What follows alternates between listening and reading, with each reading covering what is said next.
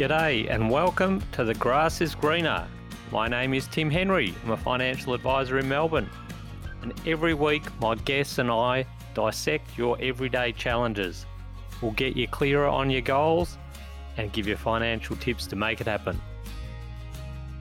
If this is your first time tuning in to The Grass is Greener, make sure you subscribe to the show on your platform of choice so you'll automatically receive each episode as soon as it's released.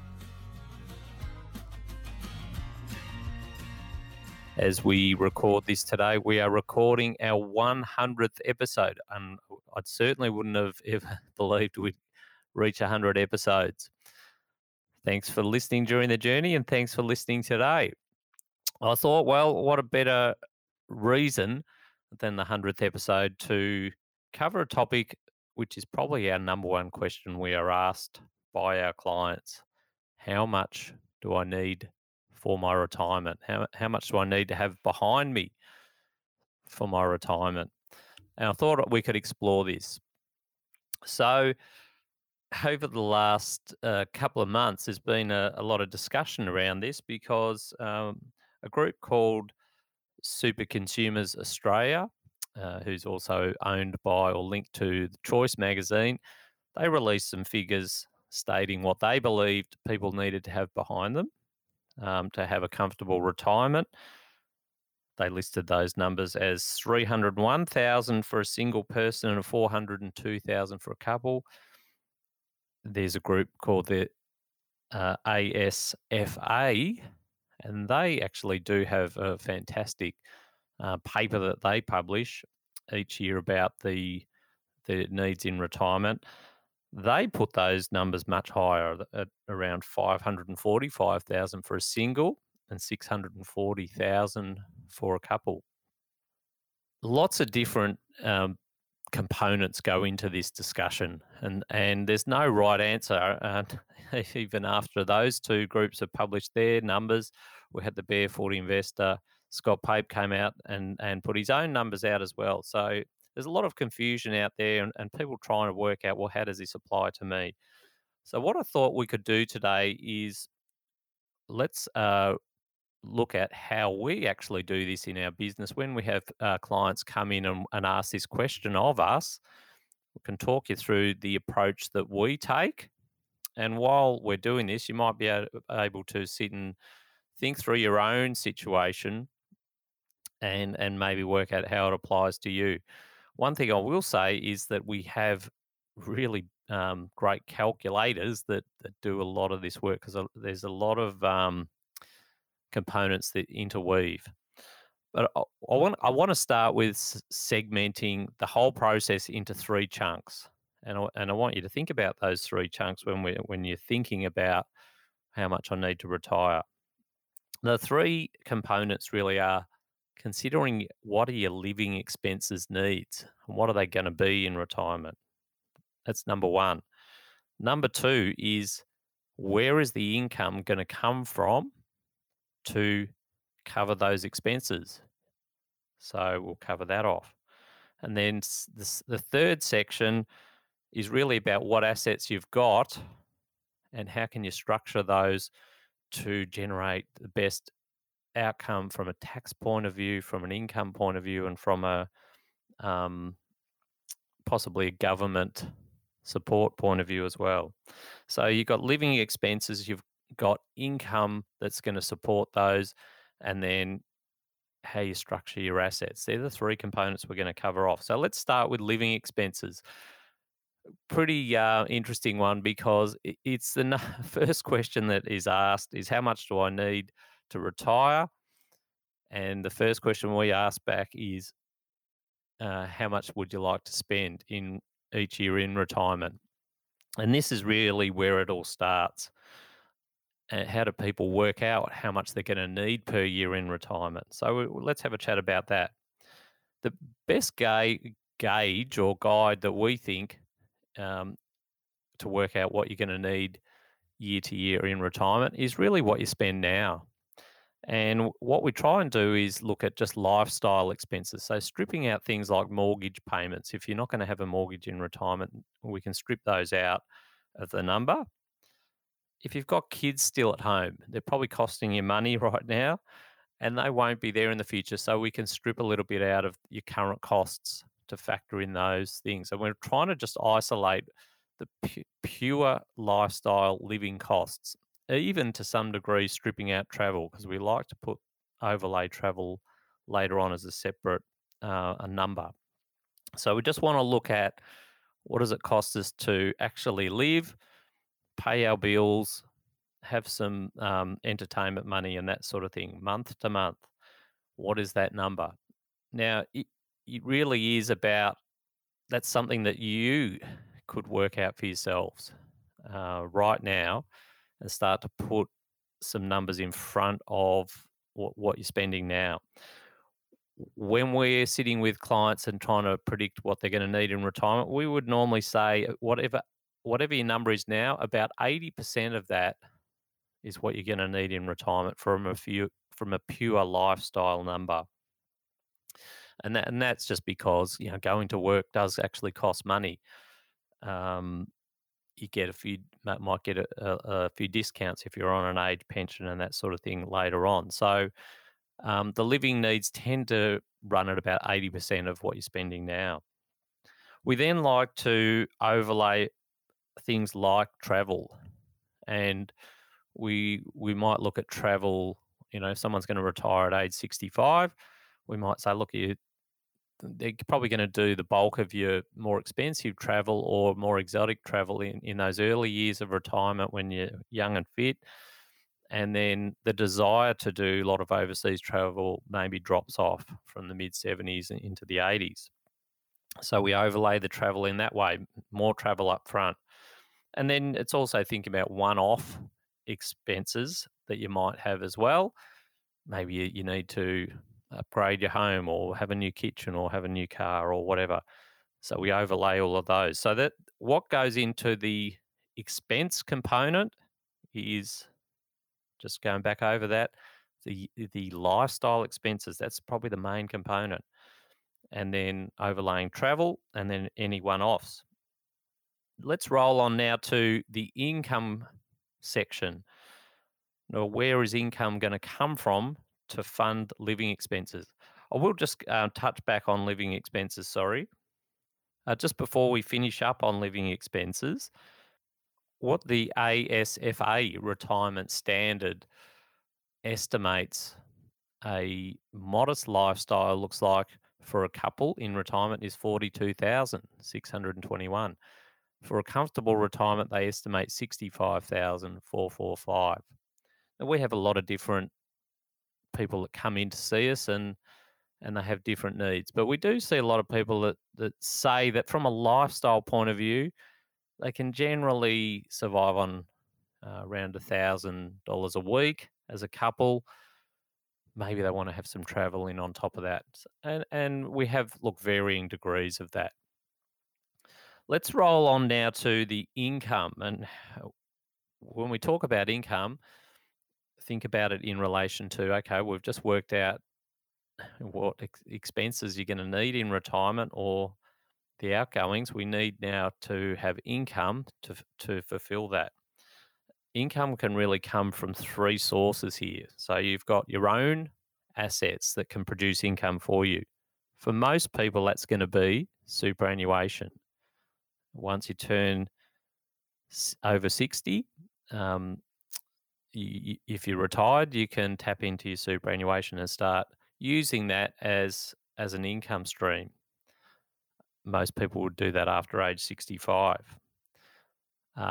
There might be other assets that you've got, things like property. Maybe you've got an investment property and that's got rental income that's going to come in and provide you with topping up your income. You might have shares or something like that that's giving you some dividends. So there's that component of your own income. Then there's Centrelink is a second source of income, and that is really predominantly age pension.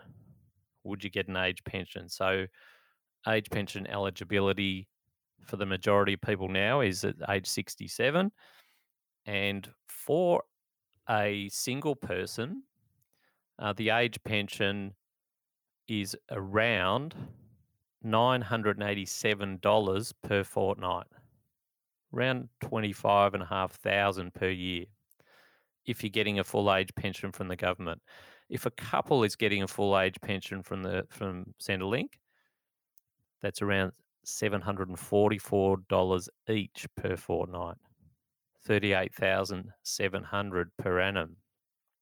So you can see if you're getting an age pension, that age pension goes a long way to covering your living expenses, meaning that you only have to dip into your own money, your own super or your own other income streams to a much smaller degree.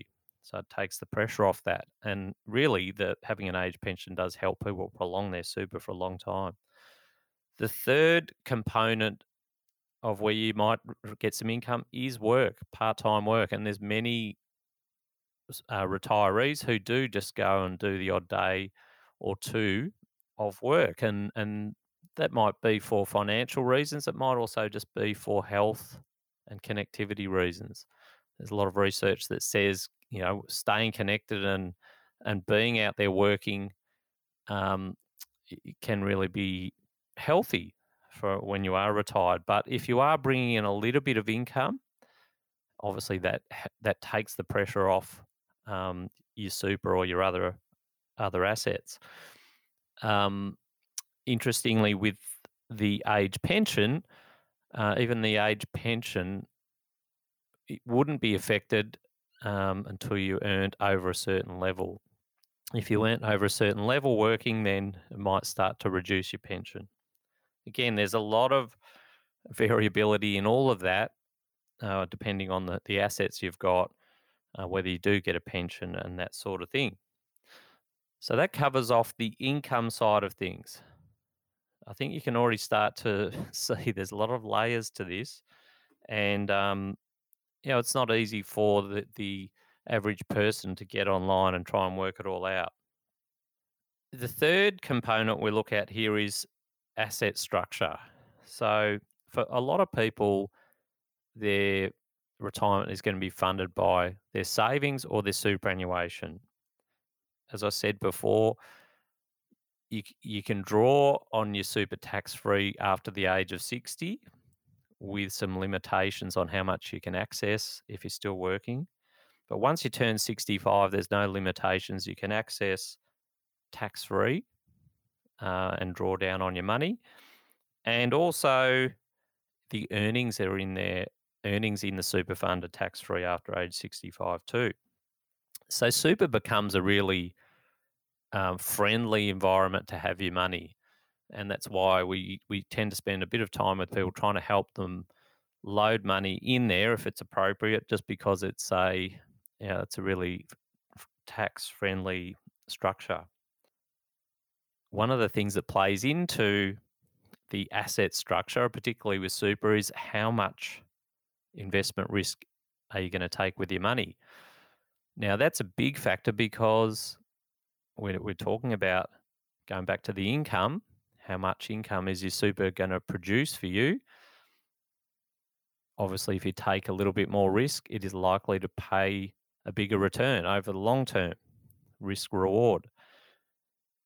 But you don't want to take a level of risk that you're uncomfortable with. So it's finding that happy medium of choosing your investment risk that's going to generate a return that's going to sustain your money for as long as possible, as well as feeling comfortable with the amount of risk that you've taken. Obviously, the best situation is where you can not take a huge risk and still have